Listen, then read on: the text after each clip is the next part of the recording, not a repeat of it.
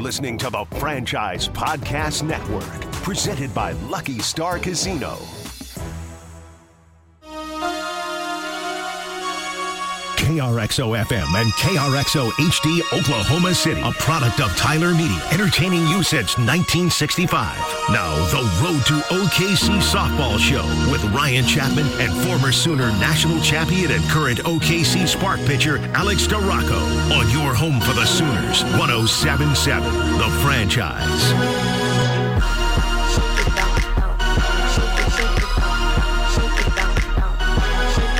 What's up?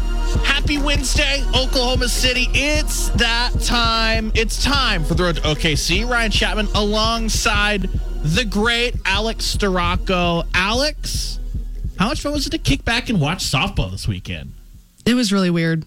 I was going to say, how was it for you? I know we did the check-in last week thing of you've been ramping into a season every year of your life at this time. How was it to your teammates are now on flow, and you're sitting here I'm now texting bums like me about what's happening in the game instead of being in the... How was that for you? It was actually super entertaining, but also I think they were kind of annoyed probably with my tweets, which is totally fine. They're going to hear it anyway. But it was just really interesting kind of knowing the inside scoop. Yeah. And watching it from afar. It's a different aspect for sure, and I did not know what to do with myself other than, I couldn't multitask. I was so locked in on the game that I really didn't get a lot done that I was supposed to while watching softball. That's tough. See, that's the good thing about when you my only thing I had to do was sit down and watch softball. It's I guess I'm not really multitasking, but I'm doing everything. It was a really, really fun weekend. Oklahoma rolls out to Mexico the first weekend of the Puerto Vallarta College Challenge.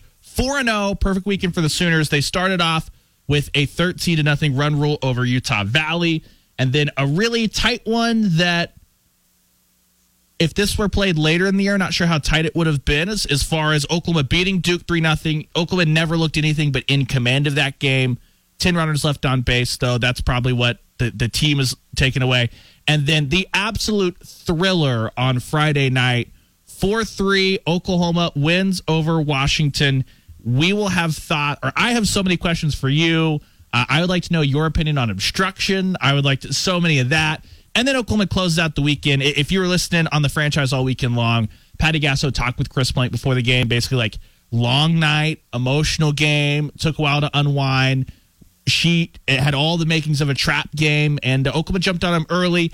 Kirsten Deal didn't have her best outing. Patty Gasso yesterday said maybe a little bit of nerves. I wondered how much, for you, this is a great question for you, Chris Plank talked all weekend about how muggy it was in Puerto Vallarta, which is not something we really get around here in Oklahoma in the lead up. It gets muggy May, sometimes June if you have some rain roll through. But how much does that affect a pitcher when you go from it's been pretty cold and dry into suddenly a really hot, muggy environment just that overnight, basically? Yeah, I think that's really hard, especially when you have pitchers that really focus on their spin. And I think Kirsten Deal really has a spin factor to her. So when it gets to the point of not being able to grip the ball, the laces in a certain way, it does affect that. But also, I would feel like it affects your tempo, and you hear. Kelly Maxwell actually in the presser this week talked a lot about the tempo and stuff, and that's a really, really big talking point that Coach Rocha talks about. But when you're kind of a little bit more of a heavy breath in that muggy environment, it definitely has a change, especially when, the rules that are changing are trying to speed up the game. And as a pitcher, that's the last thing you want to do is speed up. So I definitely think that it has a big factor. But she's still young. She still had, as good as she did last year, she still had limited innings. And so I think that's just adding to that moment. They're in Mexico. I mean, how do you not get distracted? I'm sure that they weren't at all, but they still were in a different country. I know some of them had never explored out of the country before. So I think all of it kind of put together has a little bit of a factor on that, but definitely the mugginess, the humidity. It's kind of funny. You kind of develop calluses on your fingertips as a pitcher. Yeah. So that definitely goes into a factor. You mentioned it, Kirsten Deal, though she came on strong, especially toward the end of the year, we'll go back a lot to Bedlam and what she did there and kind of in that moment earning Patty Gasso and Coach Roach's trust to say, okay, you can throw 4 arms in the postseason if you need it. Only 27 in a third innings a year ago. So it is those big moments. It's something I had to almost recalibrate as I was doing some season preview stuff. Is my last memory is her being a big piece of what you guys could do as far as a lefty. We know how much the righty lefty being able to just switch that look on an opposing lineup mid game, all that stuff. But take a step back and go, no. She did have a really low workload inning wise because of what you were doing, because of Nicole, because of Jordy Ball. When you mention pitchers like KD, Kirsten Deal, who, sorry, I talked to Patty Gasso a lot. That's all she'll refer to her as, and it just like seeps through into my brain. So apologies to everyone. I'll try to like stop that. I have to like unwork. I say the same thing. Yeah, I have to like unwork out of that at the start of every year. Because I'm like, no, Ryan, you're not just in the room. Whatever. When someone who works with a ton of spin like that, if that's kind of affecting grip stuff like, how does that like play out? Is it that balls just like sit fatter basically across the middle? Is that kind of what happens there? Yeah, when you don't have that spin and you kind of rely on it, and that falls into my category too. I'm more of a spin pitcher, and so when I'm focusing on spinning through the zone, you're going to throw it straight and let the spin take over. So when you don't have that spin, you're kind of planting it a little fat, and so that just happens. And I think you're gonna get better at that as you get experience. Like we said, like 27 in the third last year. She's still young. She still has those innings she needs to get. And then also just it's hard to be able to practice in that kind of environment when Oklahoma doesn't have that kind of environment. So you really have to adjust really at the tip of the hat. And so I think she was able to rely on her defense a little bit more than maybe that she's used to. And luckily, Oklahoma has the defense and that you're able to do that. Yeah, it's something that'll be a storyline this weekend. Certainly, we'll preview, obviously, this weekend at the bottom of the show as Oklahoma heads out to Lake Charles to take part in the Cowgirl Challenge. 2 games against Central Arkansas, 2 games against McNeese State, who almost played a little bit of Cinderella role last year. Washington came all the way back to obviously... It's not that one. I know that you were so pumped. You were just cheering for the Huskies the whole way through. You have a great relationship with them. I know that. Yeah, we've talked about that. We know that. Yes. I know that people inside the coaching office were just stoked about that too. Well, neither here nor there. And then 1 game against Lamar as well. But that'll close it out. But taking a step back, let's start with the pitching staff. Obviously, something that is right up your alley. Nicole May, she continued to truck along. I told you about, we've talked about, I don't know if it was here on the show or just off air, how I feel like sometimes I'm like, hey guys, Nicole May takes it a little bit in the teeth for like basically 2 games against UCLA when that's just a bad matchup for her. Nicole May, no earned runs against Washington. She was the victim. I felt most bad for Nicole May in the whole obstruction at the plate, not obstruction at the plate, which is been talked about ad nauseum, but she was really the only pitcher I thought this weekend that didn't show any bit of nerves. Kelly Maxwell talked about having a little bit of that in the first inning and change of the Duke game. Obviously, she had a hit and a hit by pitch issued and then a walk, and then she retired 11 straight, was nails. Carly Keeney, I thought that she kind of had that a little bit in the Washington game from my view, but then against Long Beach State, she came in 13 straight. That was money. And the one that didn't really have the nerves was Peyton Monticelli, who came in and just ignited Oklahoma in the bottom of the 5th against Washington. How do you think the pitching staff did as a whole? I think they were just so exciting to watch, and I think it's fun seeing that they have a good balance of like that stone cold, stoic kind of attitude, and then you have the ones that love to get fired up, and I think it's a good balance, and I think the offense also feeds off of that. But like going back to the pitching, it was really fun to watch them, and there's a lot of newcomers that came in and they did really, really well. And for as experienced Kelly is, and I can relate, honestly, like watching her presser from yesterday, honestly, I related to everything that she said. Like I was like, yep, went through that, like all of that stuff. And I think that's the hardest part is the first inning, whether that's Keeney or Kelly. Because I experienced it too. My start was against Stanford in the Mark Campbell last year. Yeah. And I was like, oh my gosh, it's the first inning. I'm playing for Oklahoma. This is weird. This is crazy because I've played for an organization for so long in my career. And so it's something very different. And obviously with OU, it's a very different atmosphere. So I think that's the part where you always have to remember we see these athletes perform at a really high level on TV a lot, but like they're humans too. And you pitched in a ton of big games at Michigan. Kelly pitched in a ton of big games, a ton of World Series, like biggest stage, Oklahoma State. Whether you're stepping into play with Oklahoma, whether you're stepping into play with the U.S. National, whatever it is, you're around new people, you're around new coaches. Like there's a bit of nerves of just like, I want to go out there. And I wonder, like, for you, was there a sense of almost like, I want to prove the coaching staff right for wanting to bring me in and wanted to say, no, I can come and be a big piece here. Like you're going through all that. And then how does Coach Rocha and Coach Gasso just take over and go, that's great. Boot all of that. We need you to go and pitch in the second inning in February and just worry about that like, how does that whole thing go? I mean, I feel like in that moment, because you get so comfortable after playing for 4 years at a program, whether that's the coaches, the pitch calling, the defense, the offense, you just get comfortable with your environment. And so no matter what kind of game that you're playing in, whether that Kelly has the experience of playing at the World Series, I never did, but I had those tough nail biters. You got nervous because it was like, okay, this is the number one program. And like, I got brought here, but like, not only do I have to prove to the coaches, to my teammates, the fans, but also myself. I'm like, okay, I'm here for a reason, obviously, because they saw something in me, but also like, am I good to really just stand where they stand? And I think that's a big part of it too, especially for me too. That was a really big, like a lot of my career was a pinch me moment. I really wasn't supposed to be there. So I feel like that's my point of view. And I just, whenever I hear Kelly talk in any kind of interview she's had, it's just, I've related to a lot just because we've had similar paths. And so it was exciting to see how successful she was. And I couldn't believe that she was like, yeah, I have nerves, which I can believe it. But I was like, I mean, you look at her numbers and you're like, nerves, you gave up a single hit, chick. Like, what are we doing? I wish that I was that good at anything, like totally locked in, much less like being able to perform that way nervous. It's like really, really impressive. And then I thought she was huge. We're going to dive into that Washington game here on the other side. But what you talk about, what everyone did, Nicole May working around some early season free passes, that's what she did, I thought, really well last year. Is the first 2 years of her career, Nicole May would be money, and then she'd give up a couple of walks. And it was almost like she would fire herself out of getting out of a bases loaded jam, but it's also like you also kind of created that jam. So it's like great that you got out of it, but you know, it would be even better if you just avoided the situation altogether.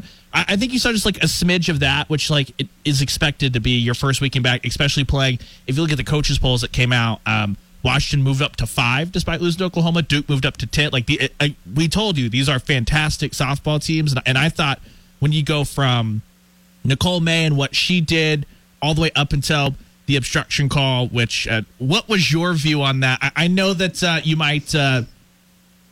might be close to one of the people involved in that just a little bit. And as soon, I have to be honest, Patty Gasso yesterday basically said, no one knows what the obstruction rule is and how it's like applied game to game. But as soon as Kinsey Hansen went down, she's like, I just knew that was like probably going to happen. And I was like, it's weekend one. Weekend one always turns into a little bit of an ump show. As soon as Kinsey Hansen got pulled out and like started to go down, I was like, well, this is not going to end well. And then obviously it was a huge moment to let Washington basically start a rally that played at 3 runs and went up 3-2, and then Oklahoma was playing from behind that hole. Like, well, what do you have to do as a pitcher in that situation, trying to like battle out of that mental gymnastics? I mean, first of all, the obstruction rule is just a lot of loads of a lot of everything. So there's just so much confusion, gray area, and it's really frustrating. Not only as now a fan, I'm like, what the heck? Let's go by the rule book, because I literally looked up the rule book and I'm like, hey, what are we doing here? Because if the ball takes you there, and in my point of view, Kinsey had possession of the ball, and so you're allowed to tag a runner if you have the ball in said glove.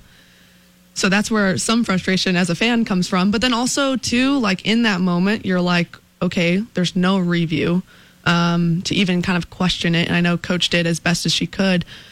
And that's when you kind of have to have that reset button, that mindset of a goldfish, especially as a pitcher. I feel like we emphasize that no matter what. But I think in those moments, you really just have to like find that reset. And that's a really big mental key that I didn't learn, honestly, till the back half of my career in college, but it was so instrumental in a lot of success that I had. And I know OU does a lot to help their pitchers really find that.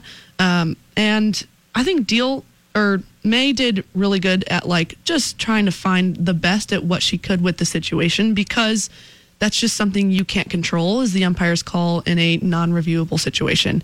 And it sucks, but it's frustrating.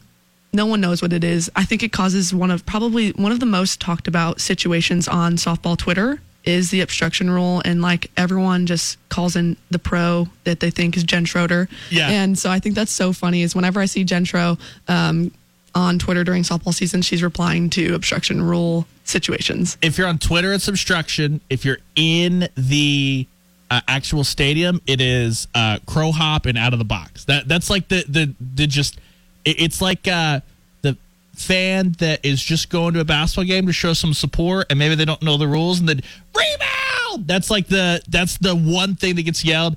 I hear so much, she's out of the box, as we're covering games, and then the obstruction call. That's what you just go on and you get on Twitter. But credit to Nicole May, she stabilized the third and the fourth inning, and then I think that she was withdrawn not because of performance. I think this was Patty Gasso and Jennifer Roach just sticking to they want to have starter, reliever, closer type energy all year long. That's when Peyton Monticelli comes in.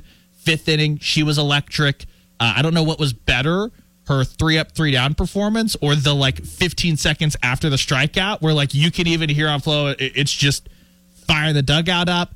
Obviously, Oklahoma responds at the top of the sixth, and then Peyton gets into it. Was a quick hook for Peyton, quick hook for Carly, and that's when Kelly Maxwell comes in immediately right off the bat, makes the defensive play, the fielder's choice at home, and then from there, it was the Kelly Maxwell we've watched in this state for a really long time. Absolutely, and I think not only does that go to, like you said, the starter, the middle, and then the reliever, but Coach, I know, wants to get experience under pitchers' belts this early in the season, because you're only going to grow from that. And so I think Coach will, no matter what the score is, will want to get that experience, because she's not trying to win in February. She's trying to win in June. And so when you think that way, you're like, okay, this is only setting us up for winning in June. And I feel like not a lot of coaches think in the long term. They're like, oh, this is a big game. We want the W, like, all this stuff. But I think Coach really plays to it. But like you said, that they kind of had a short leash with some. And I think that's all strategy too. I think Peyton Monticelli, I think you're going to see her a lot in just matchup wise. And I think she's going to be a good reliever. She's got the quickness that you don't really expect because of her slower motion. But I think she's really going to be key. And I think Carly Keeney's quick pull kind of had to do with like that first inning kind of nerve. It's your first appearance kind of deal, but it's also kind of a sticky situation. And then she came back on Saturday and really just showed everyone what she really had. So I think it was all very just strategic, truthfully, in a lot of ways, and getting a lot of experience under the belt of the pitching staff that will supply us for the rest of the year. Yeah, Carly was good against Duke as well. As she tossed in there, not as big a run as she got against Long Beach State, but I thought it was a really strong performance from the entire pitching staff, and that's why we have the great expertise of Alex Storako to be able to shed a little light on that. On the other side, we're going to dive into, there is another half of this team, one that Oklahoma is very much known for, the firepower that was off and running. But first, just a quick reminder, hey, softball season's here, and you need to make sure you have all the equipment that allows you to perform at your very best, and you need that equipment. That equipment is Resilient. Let me tell you about Resilient Softball. It's an Oklahoma-based company that produces innovative, high-quality softball products such as Goldilocks, our revolutionary patented glove design that ensures the perfect fit for every player. So if you want to take your game to the next level, buy Resilient Softball gear at either Gregory Sporting Goods in Moore or visit them online at www.resilientsfbl.com. That's resilientsfbl.com. And big shout out to Resilient. They've been a sponsor here for a couple of years on the road to OKC. We appreciate them. Go support the people that support us. But like I said, Alex Storako, Ryan Chapman, this is the road to OKC. On the other side, we'll dive into everything the lineup did down in Mexico in weekend one for the Oklahoma Sooners. So we'll be right back. You're listening to the Road to OKC Softball Show with Ryan Chapman and former Sooner national champion and current OKC Spark pitcher Alex Storako on your home for the Sooners, 107.7 The Franchise.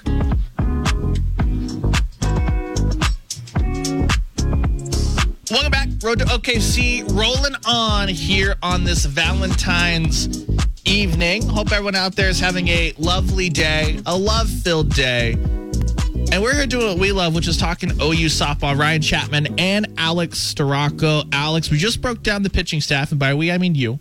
But Oklahoma, the Tanks were out in full force on Thursday against Utah Valley. They were against Long Beach State. They kind of a mixed bag against Duke and Washington. You had some clutch hitting, specifically against Washington. But in both of those games, 10 runners left on base apiece. So plenty of room to improve, and that's to be expected. Like, you don't want to be playing your best softball in February. That's not how you win national championships. Patty Gasso knows that. This team knows that. But just when you look at the weekend as a whole before we dive into some specific names, who are some of the hitters that stuck out to you? Good or meh? I don't know if anyone was really bad. But good, meh. I mean, there's some obvious names out there. I know one that I was stoked to see, which we'll talk about when we get back around to that Washington game. But who kind of stuck out to you? I'm going to be a little obvious here and just say Brito. She was the tournament MVP, went down there.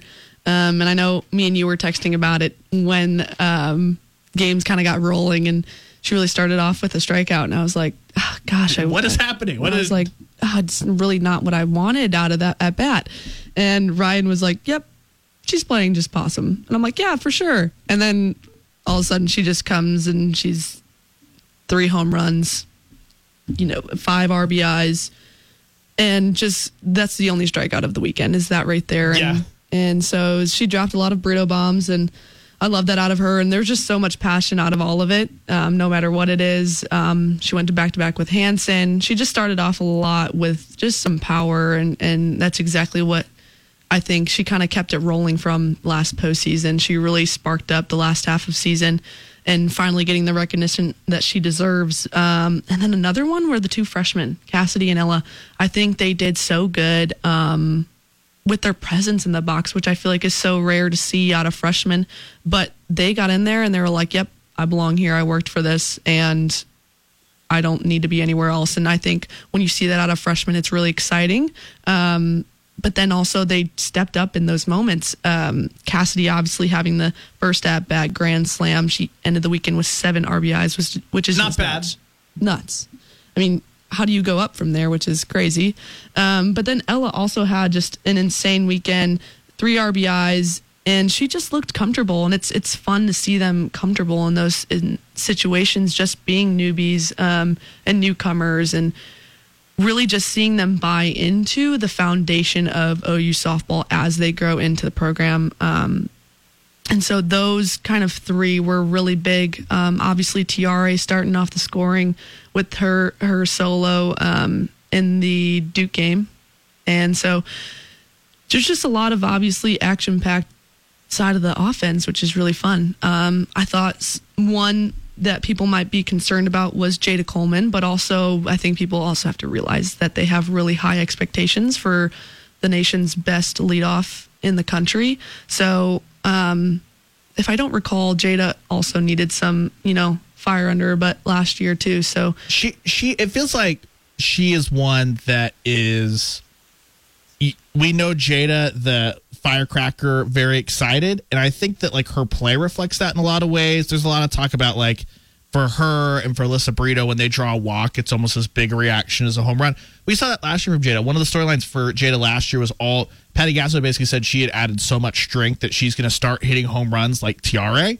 And we did see that, but she started off kind of slow. I thought that, Patty Gasso yesterday, she talked about something that she does at the beginning of a lot of years is come back from the first couple of weekends and ask the team to kind of grade 1 to 10. How do you think you played? It feels like every year I've covered the team, they've gotten 4s and 5s in the first weekend, and you're not having to ask that by the time the end of the season goes. Course. Yeah, but it feels like, and she talks about, some of the players trying to hit home runs and over swinging. I think Jada might be the most guilty of that in the first weekend or two. It feels like she's just so excited for the season to get here that she's just like, I want to lead off with a bang. And then it's like, it's almost the dumb thing of like, if you just do roll through all your mechanics and just chill out, that's when the power is going to come because you are that strong. It like forcing it never works, it feels like. Absolutely. And I feel like as I got to know her last year, it was the fact that she wasn't even trying and she was like, oh, I hit that out, like seriously. And then I think I even watching her at bats this weekend, I feel like she was, like you said, getting so excited about stuff that she was just jamming herself and getting popped up. And so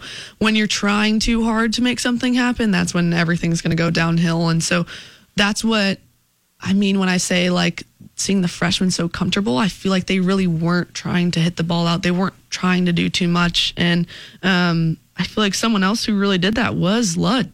I feel like she really stepped up, and I know you want to get to that. But she was another one. My favorite person to talk to. There are a lot of great quotes on this team.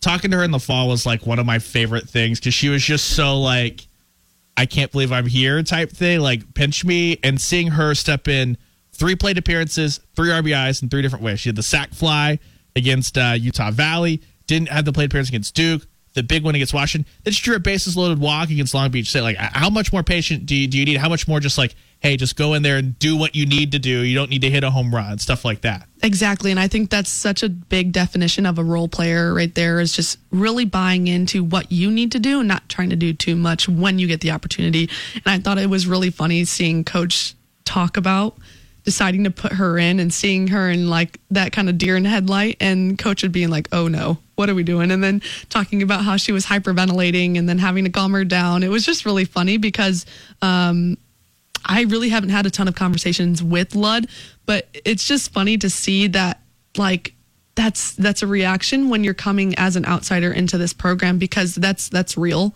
It's very real. Can admit the whole fall, my first year, it was like, oh, this is real. Okay, cool. We're making ESPN plays all practice. That's awesome. Cool.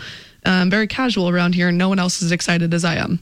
Casual. Yeah, they're just like, yeah, Alex, this is what we do on Tuesday. Wait till you see what happens on Friday. You're going to be really blown away. One of those things. Exactly. So I thought it was really funny to see just Coach being like excited and really show that emotion with Ludd, and how excited she was for her, because she knows she's been working hard. And that's all I've heard around the program and around the girls in the locker room of Ludd is someone who really is there, open to all the criticism and willing to do whatever it takes to work as hard as everyone else and be in that conversation. So I was really excited for her to see it all really pay off. It's going to be fun come like postseason time when they're telling those stories all over again, as it does. And you get to see, because I remember Riley Ludlam had a really, really strong showing. I think it was maybe the second night of fall ball, or maybe the third, either one of those. It wasn't night 1 of the battle series, and she had a really, really nice showing. And I remember asking Patty Gasso about like, hey, like Furman's not usually where Oklahoma grabs transfers from. What'd you kind of see? And she was like, honestly, we were in a bad spot. Jocelyn Erickson and Sophia Nugent, that was your 2 and 3rd option at catcher. So like they needed a backup catcher, and she's like, there was not a ton of video available. We kind of went off of some recommendations, the video we could get, some feel. And then of course she tells the story of like Riley Ludlam thought she was being pranked when Patty Gasso calls her. And I can't imagine like what that would have been like for anyone, much less someone that was just entering the portal to like kind of just see what was out there and be like, oh, I just watched you win a national championship and reel off all these games, and you want me to come in and back up Kinsey Hand? Sure, I guess. No, for sure. I also had not thinking I was getting prank called, but I definitely double took my phone when I saw an Oklahoma City number call my phone when I was in the portal, because I never in a million years thought Oklahoma would ever call me out of the portal. So it's a very real thing as well. But I can only imagine. And she also played in the Florida League, which I also played in. And I just remember when she committed and stuff, everyone around in that kind of bubble of the Florida League was really excited for her, because she had always really performed well in that league. And so I was excited just to see what she brought to the program and see what kind of mold she can really fill under JT. And I think that also just goes to show how much the coaching staff pours into each and every athlete on the roster. And I don't think I can emphasize that enough, truly, because I feel like everyone really focuses on the core. But when you have those kinds of extra role players like Ludd, it makes it like even more exciting. And then you see the appreciation and the joy when those core people are so excited for Riley Ludlam to get that RBI and in those situations. So it really comes full circle. So it's really cool to see it really all kind of come together. Yeah, as we get farther and farther into the season, I think Oklahoma fans are going to enjoy. I know I fired it back out there of like, hey, in case you missed it in the fall, here was her interview. Just a really like genuine person, really cool to talk. And you could just tell that immediately from kind of talking to her, because she was almost even like, there were just 3 or 4 of us, and she was almost like, people want to talk to me? What's going on? And we're just like, yeah, you had a good night. Like that's what happens here. One of those things. So Riley Ludlam, I thought that she had a really awesome weekend. Not the only Riley that was a lot of fun. Riley Boone, I know that she flies under the radar a lot because she gets put in the 9-hole, not because she's a 9-hole hitter in the traditional sense, but because Patty Gasso wants you to, as a pitcher, have that like, oh God, like I'm not through the lineup. Riley Boone's going to come up and she can do anything. And if she's on, then Jada Coleman's back in, and then you're back over a barrel all over again.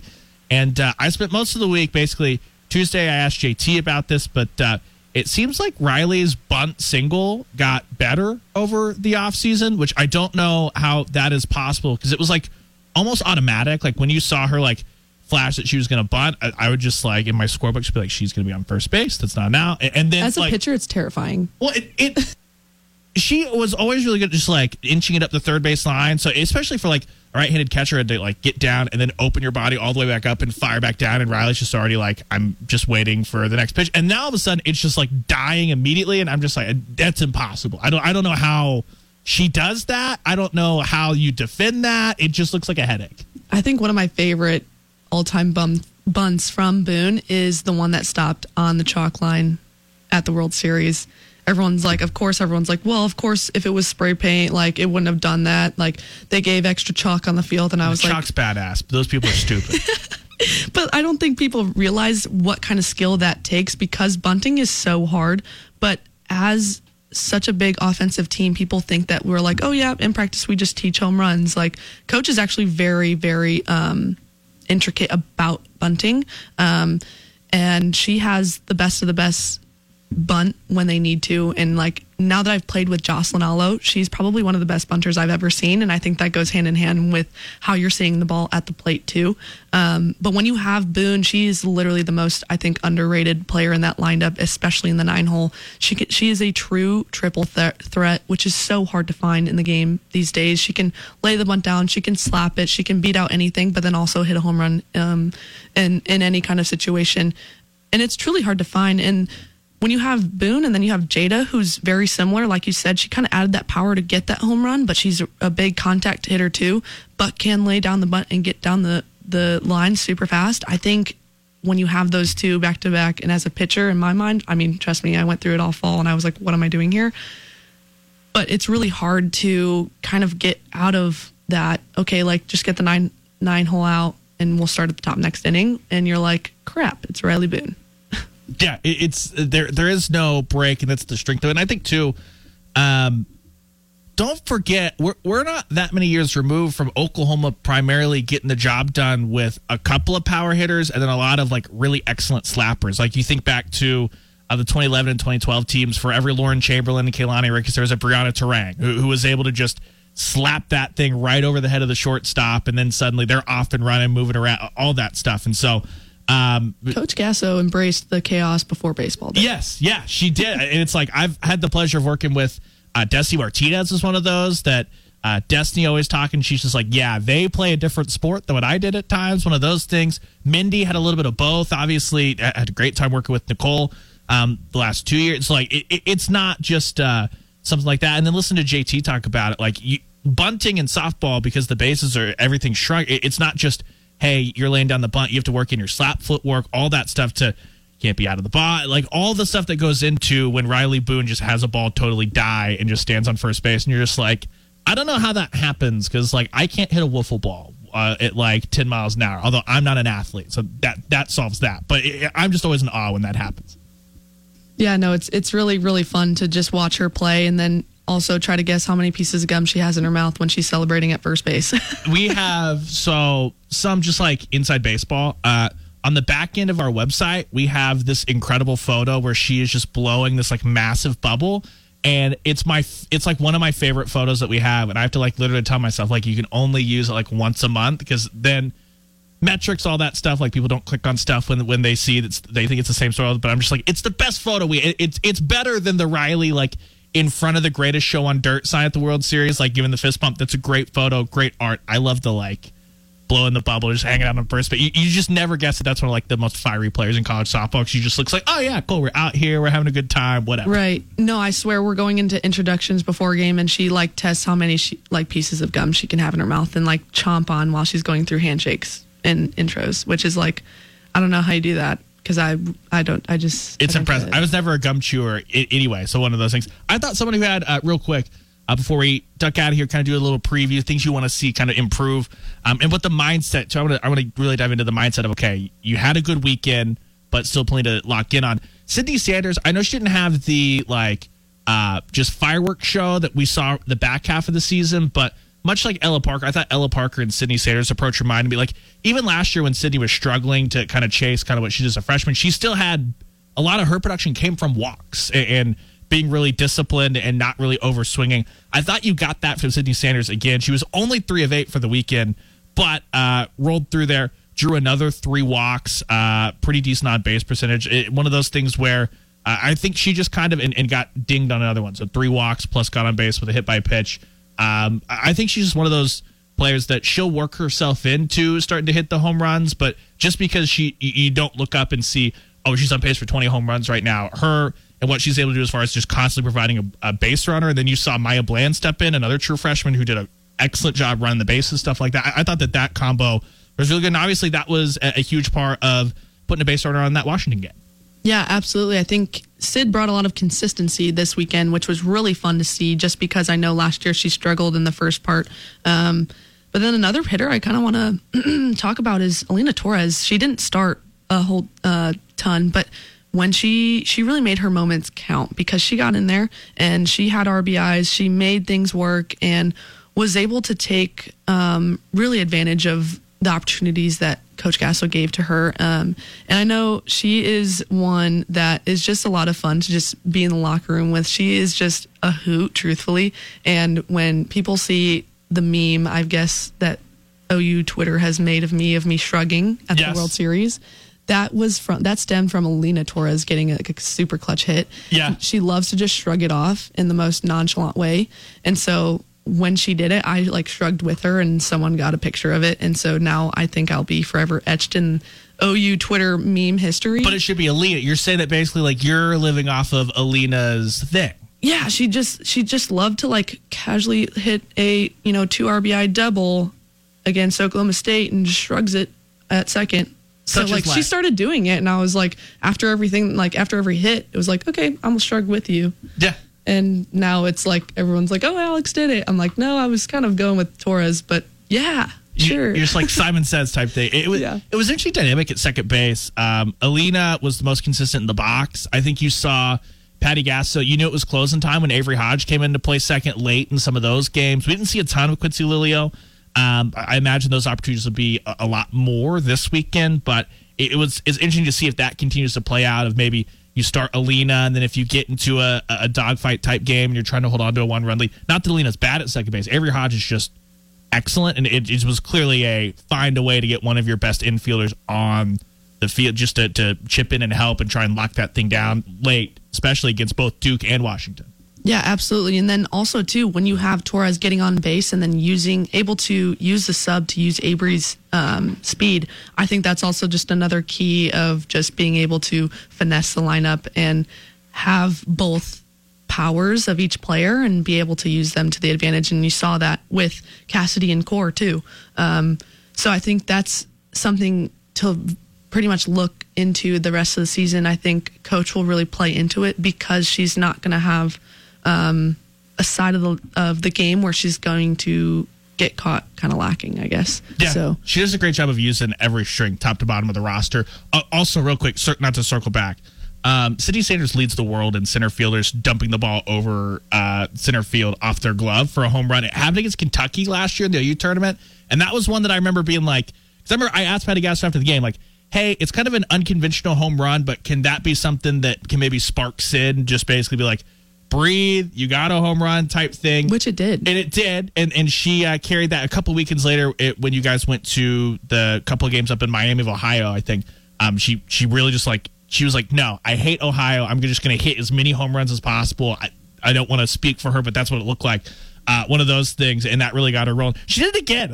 Another home run dumped off of the center fielder into the stands. Just incredible. The physics on that. I know that Patty Gasso and JT work on that exact play over and over, and Sid's just the first one to perfect it. So congratulations to her. Yeah, absolutely. And then you have the pitchers who are just the play-in center fielders that they're like, okay, just try to catch it, and just that's practice. Do your best. Do your best. Have fun. Just don't break your finger doing it. Just don't break your finger doing it. That's Alex Storako. All right, Chad. We're going to preview the weekend ahead and all that fun stuff on the other side. But just real quick, big shout out to Case & Associates. They're a big sponsor of the Road to OKC. Find Case, find home. Just visit caseusa.com for available apartments in your favorite part of OKC. I live at a Case property. Best decision I ever made. Seriously, head over to caseusa.com. They will get you hooked up. One final segment of the Road to OKC. I want to pick Alex's brain on what this week of practice has been like for Oklahoma as you try to round into shape. And then we'll preview a little bit of what Oklahoma's going to see out in Lake Charles, as well as maybe dabble in just some of the other stuff around the country. Does the Big 12 have the number 1 and number 2 team in the country again? I think so. It just might be a different shade of orange based off one weekend alone. We will see that and more on the other side. You listen to the Road to OKC. Stick with us. You're listening to the Road to OKC Softball Show with Ryan Chapman and former Sooner national champion and current OKC Spark pitcher Alex Storako on your home for the Sooners, 107.7, The Franchise.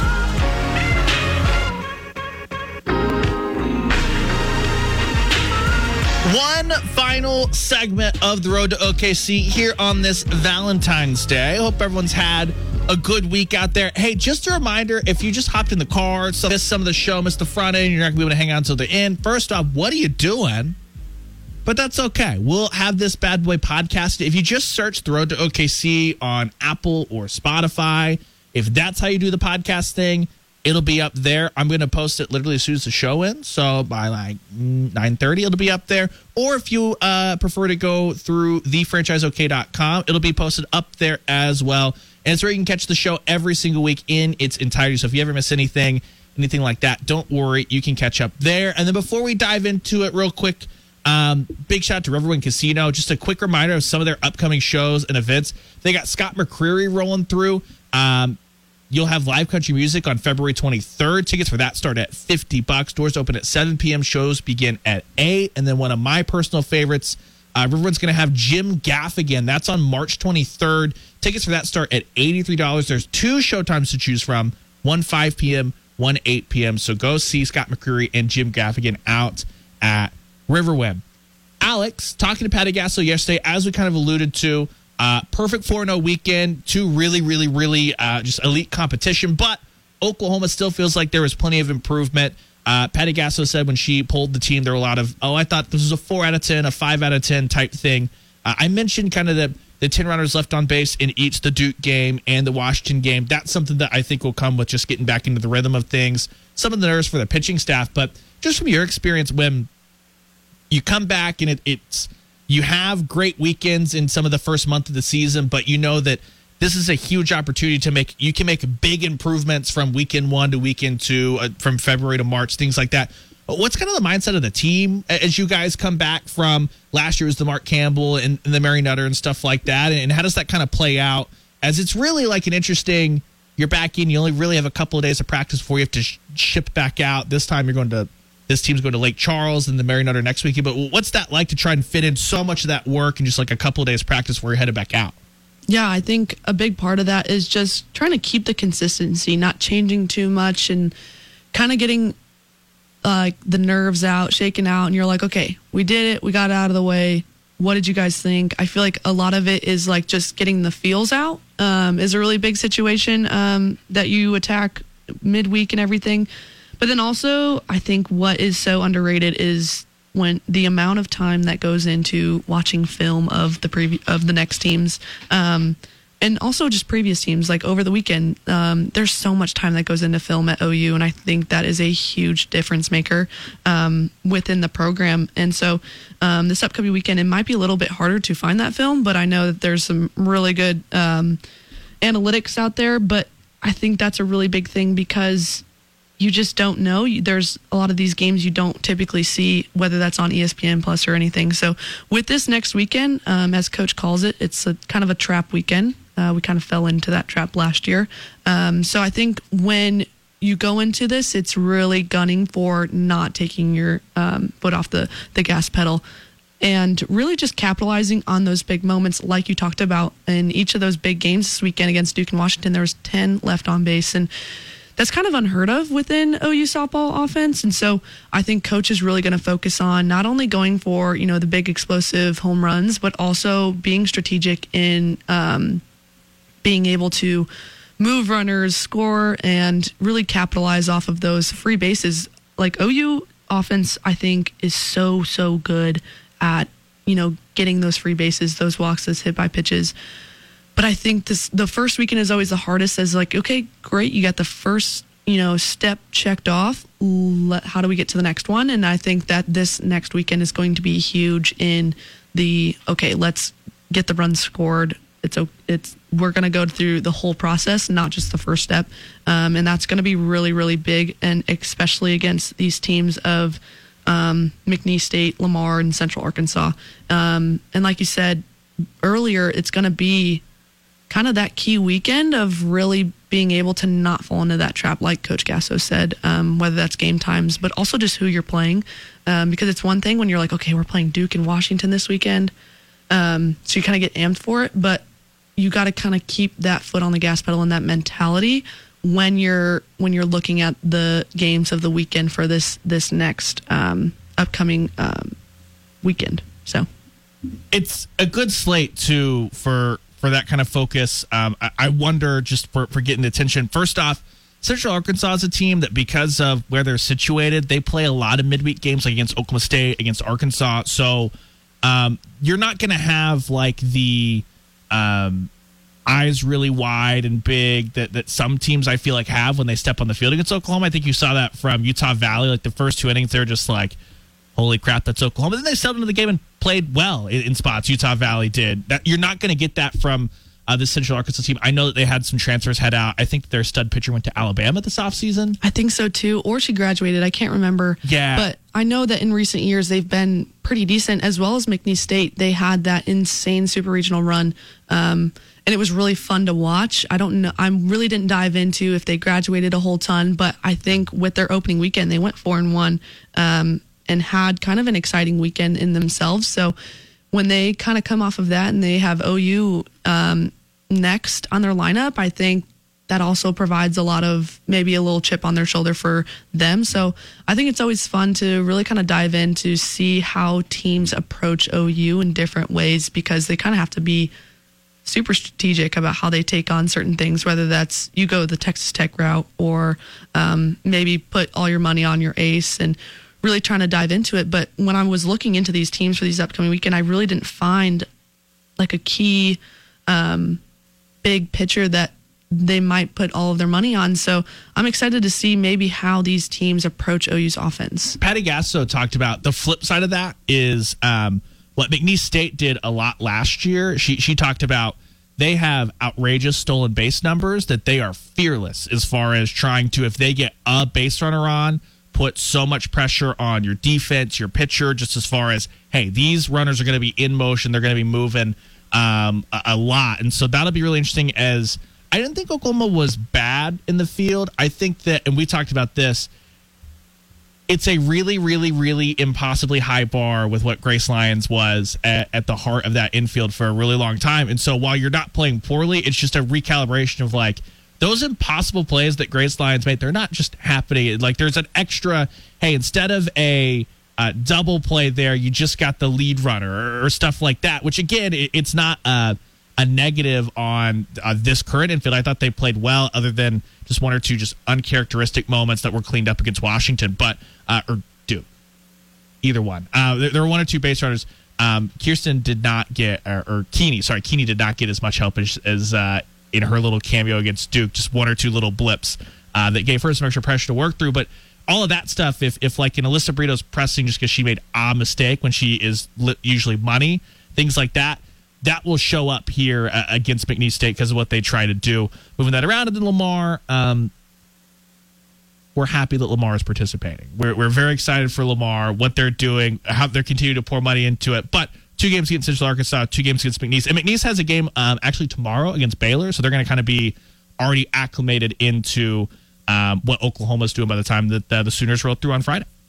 Yeah, no, I'm excited. And like you said, the McNeese State, they have that running ability, and I think some teams that maybe you can compare them to on the base pass would be like Florida State. Florida State's super aggressive on the base pass. Texas, really aggressive on the base pass. So when you prepare for those kind of teams, when I tell you the defense that week is pretty unbearable, it's not fun, especially as a pitcher, because Coach Gasso just ripping grounders to you on the mound. You're like, you still got it. She still got it. Make it she stop. still has it, and I can confirm that. But it's a lot of fun too, because also I think when it's kind of rare in the past, a lot of runners don't get on base, and I feel like the defense is going to have to work a little bit extra this year because there's not a ton of shutout pitchers that OU is used to having. So kind of seeing what Kinsey can do behind the plate and really get acclimated to the new middle infielders that she has, and see who really steps up in those opportunities, and just see how they take advantage of that. Because like you might think, like, how does Kinsey Hansen, as good as a catcher she is, like, how does she not have a Gold Glove at this point?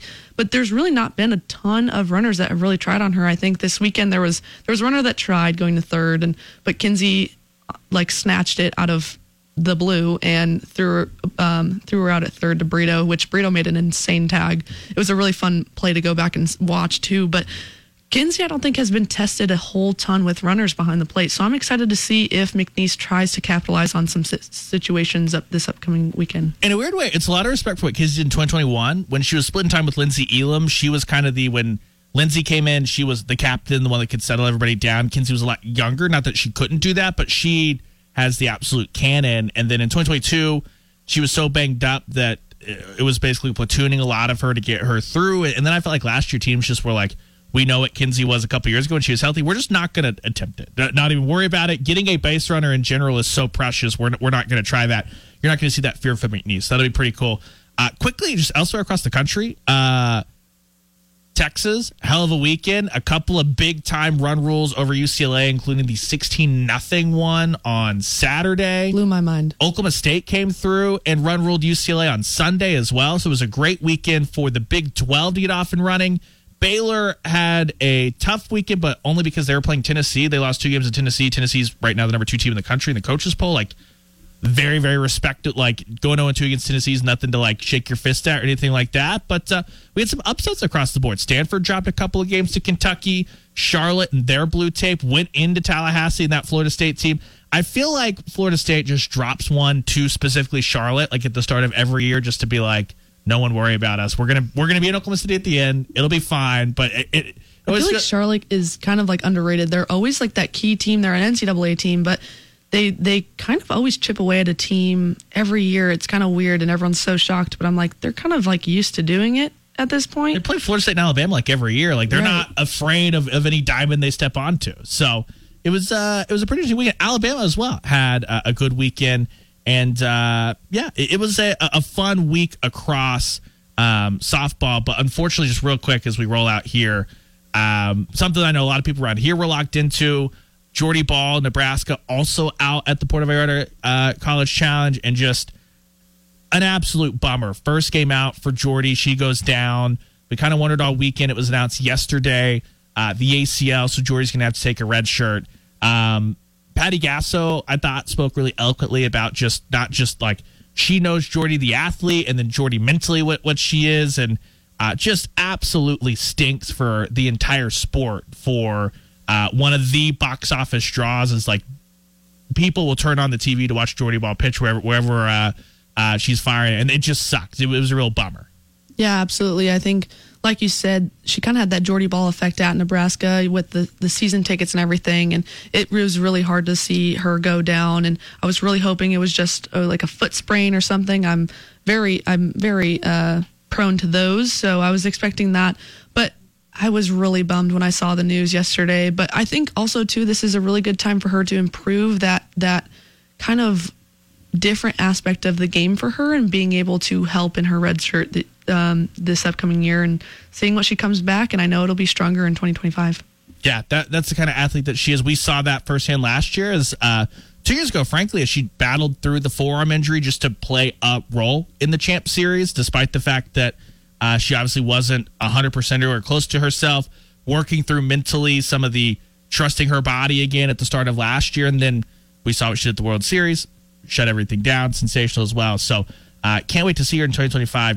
Just bummed, because as we talked about last week, I was really excited to see what Nebraska was going to be, as they had a pretty solid foundation there already, and then wondered if Jordy could be enough to help kind of tip that over and help bring softball to not a region I don't think that doesn't love softball, because Big Ten softball is legit, but help kind of reinvigorate. Like, Nebraska's one of the great fan bases in college athletics. You see what we've done with Nebraska volleyball to bring a little bit of that sprinkle. College softball is going to be a better place because Nebraska was going to be engaged, and just kind of a bummer. So I hope that they still stay engaged, and that Jordy comes back firing in 2025. But Alex, this is going to be a trend here. Our hour ticks by way too quickly. We are out of time. We'll be back next week, though, reviewing everything that happened. Again, a couple of games Friday, a couple of games Saturday, one on Sunday, 2 against Central Arkansas, 2 against McNeese State, 1 against Lamar. But that'll do it for the Road to OKC this week. We'll see you guys same time, same place here next Wednesday. For Alex Storako, for our good buddy Dave Meyer, doing a great job keeping us on. I'm Ryan Chapman. Appreciate you hanging out with us. We'll talk to you guys next week.